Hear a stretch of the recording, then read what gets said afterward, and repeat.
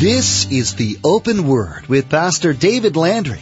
David is the senior pastor of Calvary Chapel, Casa Grande in Casa Grande, Arizona.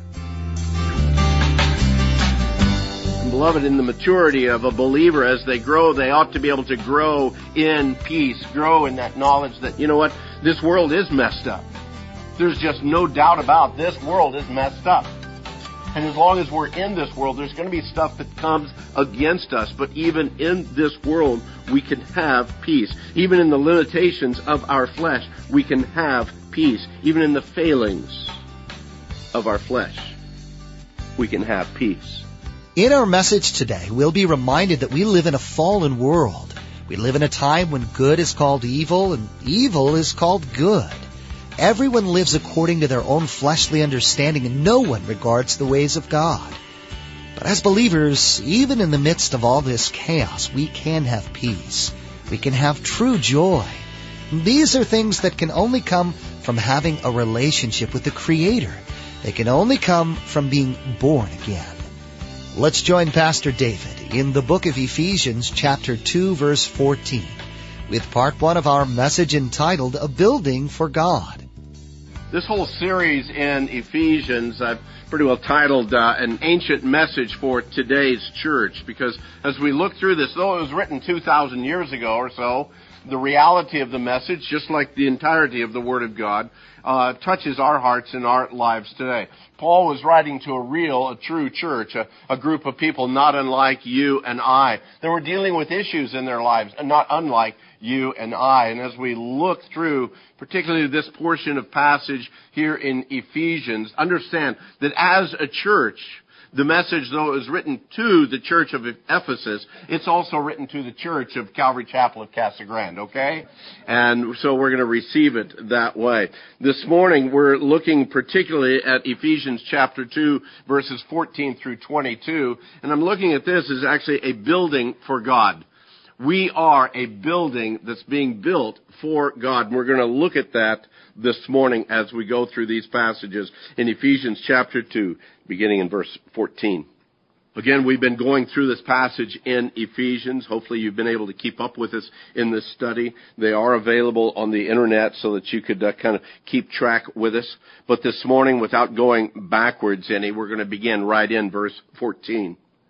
For he himself, Paul writes, and he's speaking of Jesus Christ, for he himself is our peace, who has made both one and has broken down the middle wall of separation, having abolished in his flesh the enmity, that is, the law of commandments contained in the ordinances, so as to create in himself one new man from the two, and thus making peace.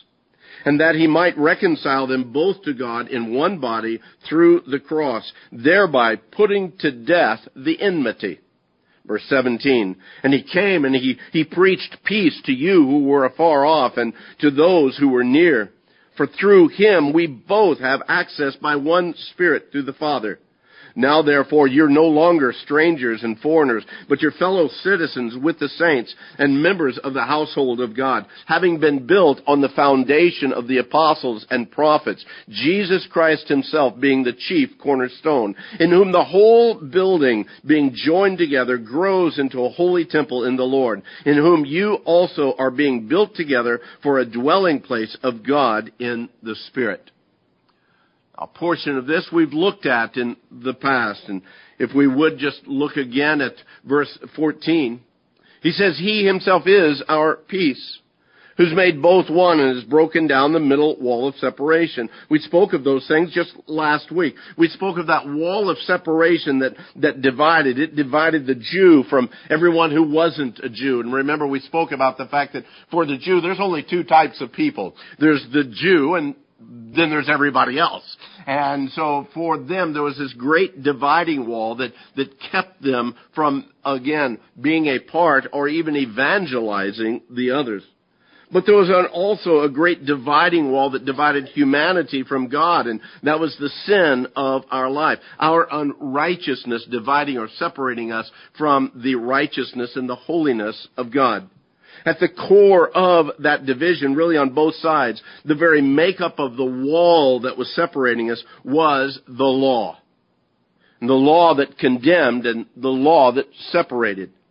To the Gentile, the law was a foreign concept. It was never really a part of their life. They were pagan by nature. Again, heathens that had no part or portion in the promises or in the covenants or anything that God had given Israel. For them, it was a foreign concept, and yet at the same time, the law condemned them because they were separate from that. For the Jew, however, the law was something they cherished. It was something that they honored, held in great esteem. And yet that same law that they honored and they cherished still condemned them because even they couldn't live up to its standards. And yet Christ came. And as Christ came in His life, He honored, He upheld, He lived out the law in perfect obedience to the Father in every aspect, in every way. And when we look at it, having been found obedient to the law in every aspect, yet He was punished as a lawbreaker. The one who was obedient suffered, again, the consequences of being a lawbreaker, taking upon Himself the punishment of all of humanity, Jew and Gentile alike. Now believing Jews and believing Gentiles, now we have a same standing with and before God. It's what's called the imputed righteousness of Christ.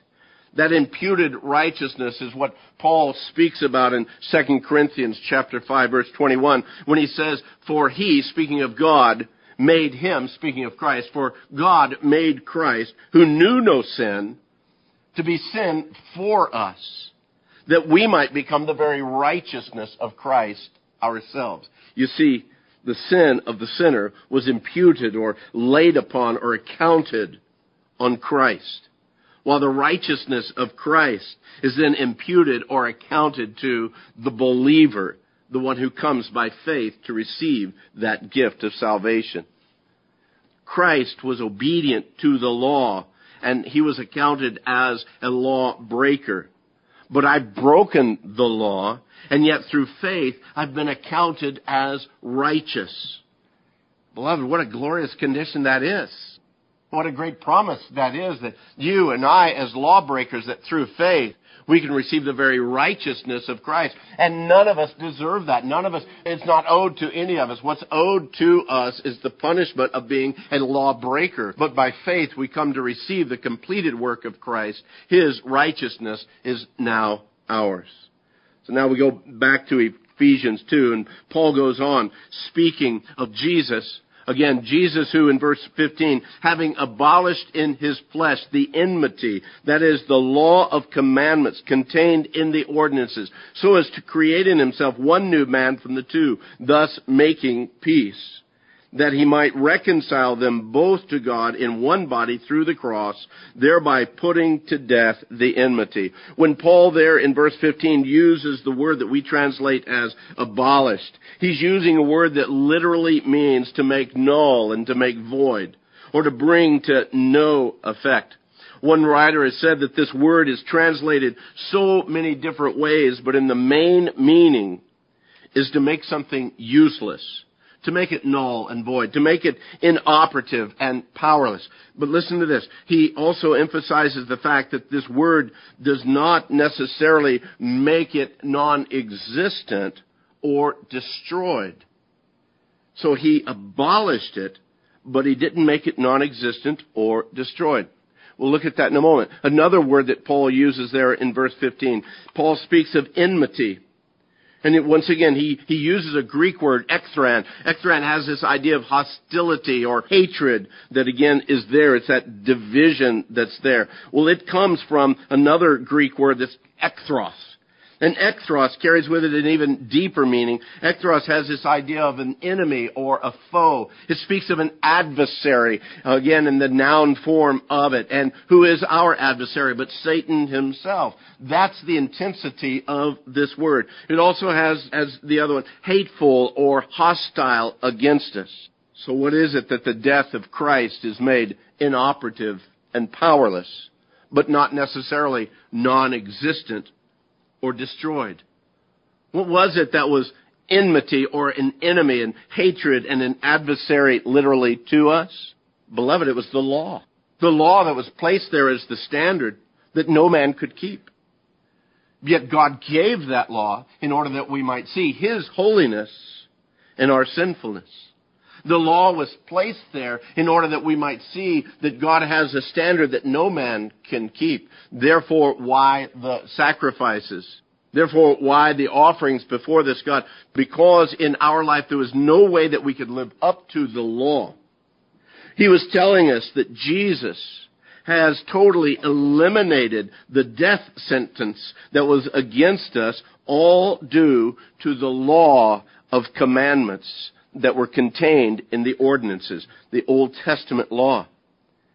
And yet He didn't do away with or abolish the law itself. Remember, Jesus says, I didn't come to do away with the law, but to fulfill it in every aspect. So the law still remains. The law still declares that we are sinners in great need of a Savior. The law still declares that our God is a great and a holy and a righteous God, and we are not.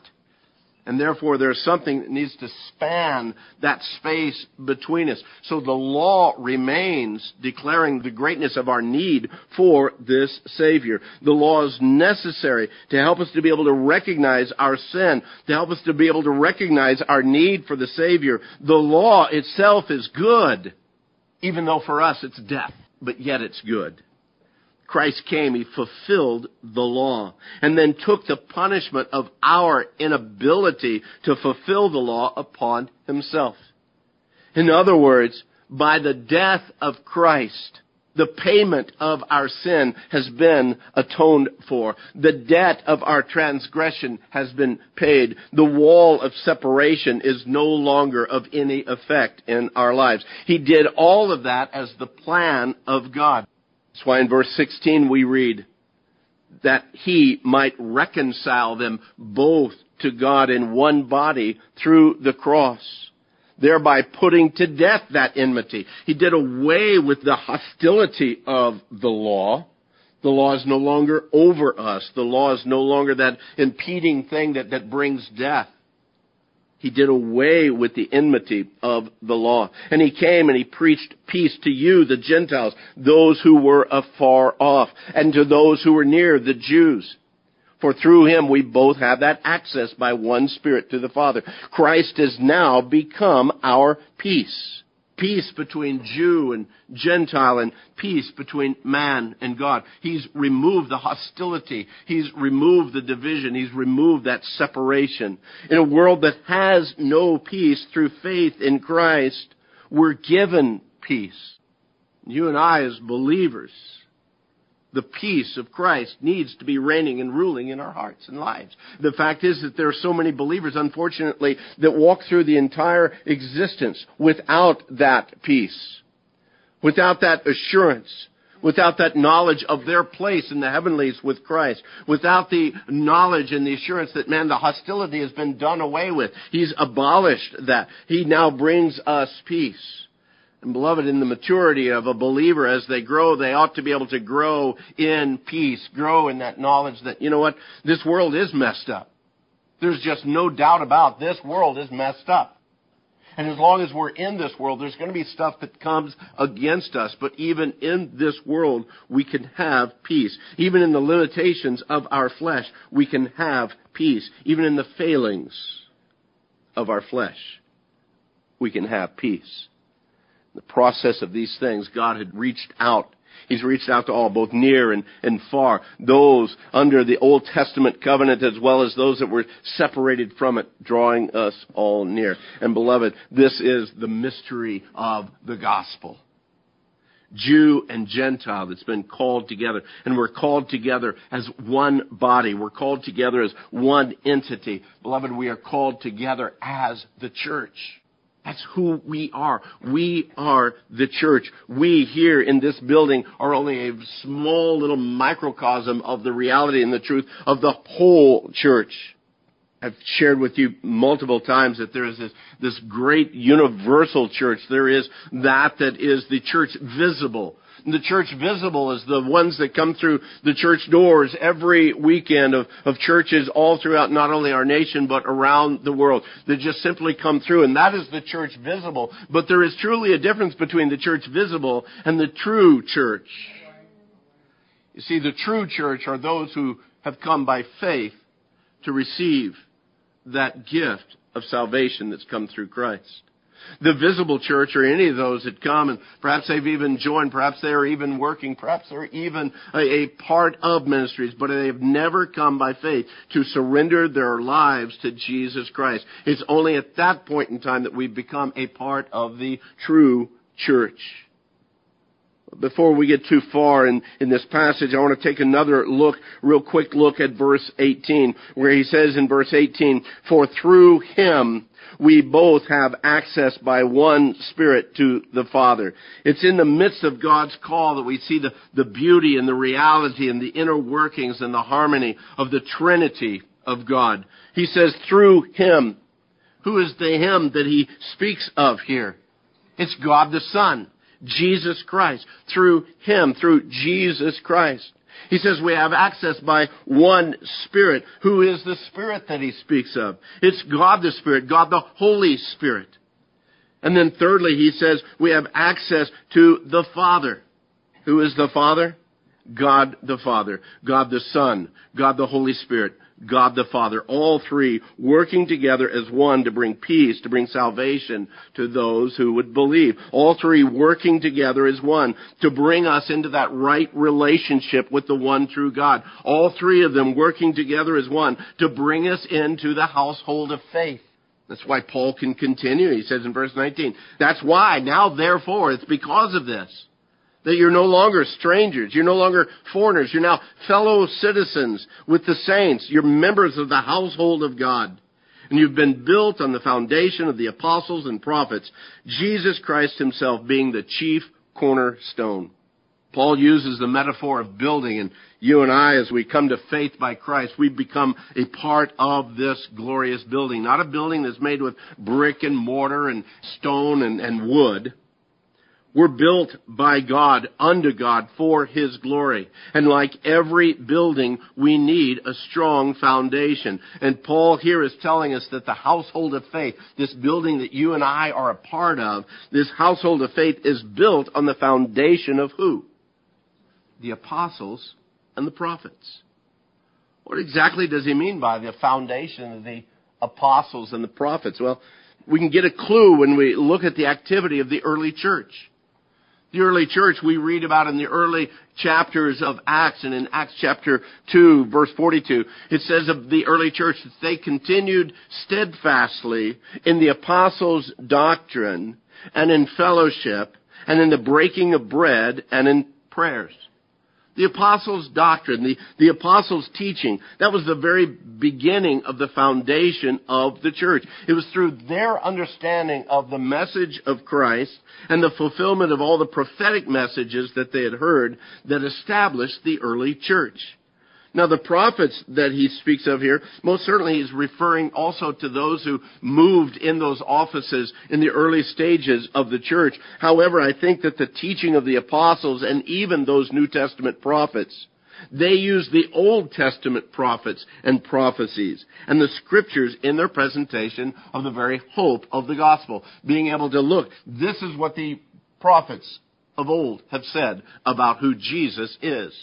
That was, again, the scripture that they use on a continual basis. That's why Philip, as he shared the message of Jesus Christ with that Ethiopian eunuch, what did he preach from? He preached from the book of Isaiah, and he led him to Christ by preaching from the book of Isaiah. Interesting thing. Would you be able to share Christ with someone by staying only in the Old Testament? What a beautiful way to witness to someone who has a Jewish heritage, to simply remain in the Old Testament and say, this is what and who Christ is, and this is what he's done for you. Throughout all the letters, Paul and Peter and James and John, the writer of Hebrews, they are filled with Old Testament quotes. Jesus himself, as he taught through the Gospels, continually quoted the Old Testament. Beloved, that's the foundation of the church, and it saddens my heart when I hear of believers who say, well, I don't really need the Old Testament. You see, I'm just a New Testament believer. Then you don't have a very good foundation under you. Because you see, it's the Old Testament that gives us the foundation of understanding the New Testament. Throughout the Old Testament, we find the teachings or the doctrine of the New Testament. Though not in their complete fashion, they're kind of a pre-type. In the New Testament, we find those teachings of the Old Testament then in their completed version. That's why I love the little phrase or the little saying that says that the New Testament is in the Old Testament concealed, while the Old Testament is in the New Testament revealed. Both of them go together. We don't have half a book with us. We need the whole thing. I believe that it's necessary for our understanding of what God is working and doing in our lives. The teachings of the apostles was the teaching of the prophets. That's also why it's so important for all of us to have that understanding of the Old Testament in order that we might understand the New better and clearer. The teachings of the apostles and the prophets, the very foundation of the church. There's an old hymn that says, "Oh, how firm a foundation, you saints of the Lord, is laid for your faith in His excellent word," the foundation of our faith. Then beyond that, Paul speaks of the cornerstone or the foundation, Jesus Christ Himself, the chief cornerstone. The concept of the cornerstone comes from the idea of ancient building practices where they would set the cornerstone first. And once the cornerstone is set and situated in the exact place that it needed to be, everything else in the entire building would have to line up with that cornerstone. And in our lives, Christ is our cornerstone. And as our lives continue to grow, as the church continues to grow, it needs to be lined up perfectly with Jesus Christ, our cornerstone. That's why the psalmist declared, even as Robert read earlier in Psalm 118, he says, "The stone which the builders rejected, it's become our chief cornerstone." He is our chief cornerstone. It's that same verse from Psalm 118 that's quoted throughout the New Testament, speaking of Jesus as that cornerstone. It's that same verse that Peter uses in Acts chapter 4, again, as he's debating with the Jewish leadership. And he says that that stone which was rejected by you builders, pointing to those Jewish leaders, he says that stone that was rejected by you builders, which has become the chief cornerstone. And then in verse 12 he says, "Nor is there salvation in any other, for there's no other name under heaven given among men by which we must be saved." Jesus Christ, the only cornerstone. With Jesus as the cornerstone, the apostles and the prophets and their teachings laid as the foundation, we continue to build a building unto the Lord. And as Paul says here in Ephesians 2, verse 21, he says, "In whom the whole building, being joined together, grows into a holy temple in the Lord, in whom you also are being built together for a dwelling place of God in the Spirit." Beloved, we are built together. We are built together with the amount of diversity even that's within this room. God is building us together as part of that building. We're just one little room, one little section in this whole massive building that God is building. But yet He takes the diversity of each one of us and puts them together as that household of faith. He takes us, who we are, where we've come from, as He works and changes us, and He builds us as that holy temple in the Lord. He works and moves in all of us to become that dwelling place of God in the Spirit. And you know what? Each one of you, each one of us are necessary in that structure. There's not a one of us that can say, "You know what, I'm not very important. I don't have much talent. I don't have much abilities. I don't have much resources. I'm not really important in the body of Christ." But beloved, you are. Every one of you are. Otherwise, why would God have called you into His building? Unfortunately, that's all the time we have for today. You've been listening to The Open Word, the teaching ministry of Pastor David Landry of Calvary Chapel, Casa Grande in Casa Grande, Arizona. To learn more about The Open Word, visit our website at theopenword.com. You can download today's teaching or subscribe to the Open Word podcast. Subscribing to the Open Word podcast is the best way to stay up to date with all the latest messages from David. To subscribe, log on to theopenword.com, click on the podcast option on the homepage, or simply search for The Open Word in the iTunes Store. You can also give us a call if you'd like. That number to call is 520-836-9676. That's 520-836-9676. Another option to get in touch with us is to send us an email. Our email address is info@theopenword.com. That's info@theopenword.com. When you contact us, please let us know the call letters of the station you heard the Open Word on and how today's broadcast has blessed you. Your feedback helps us know the Lord's direction for this ministry. Once again, you've been listening to The Open Word with Pastor David Landry of Calvary Chapel in Casa Grande, Arizona. In the next edition of The Open Word, David will continue teaching through God's Word. So please make plans to join us again, and may God richly bless you.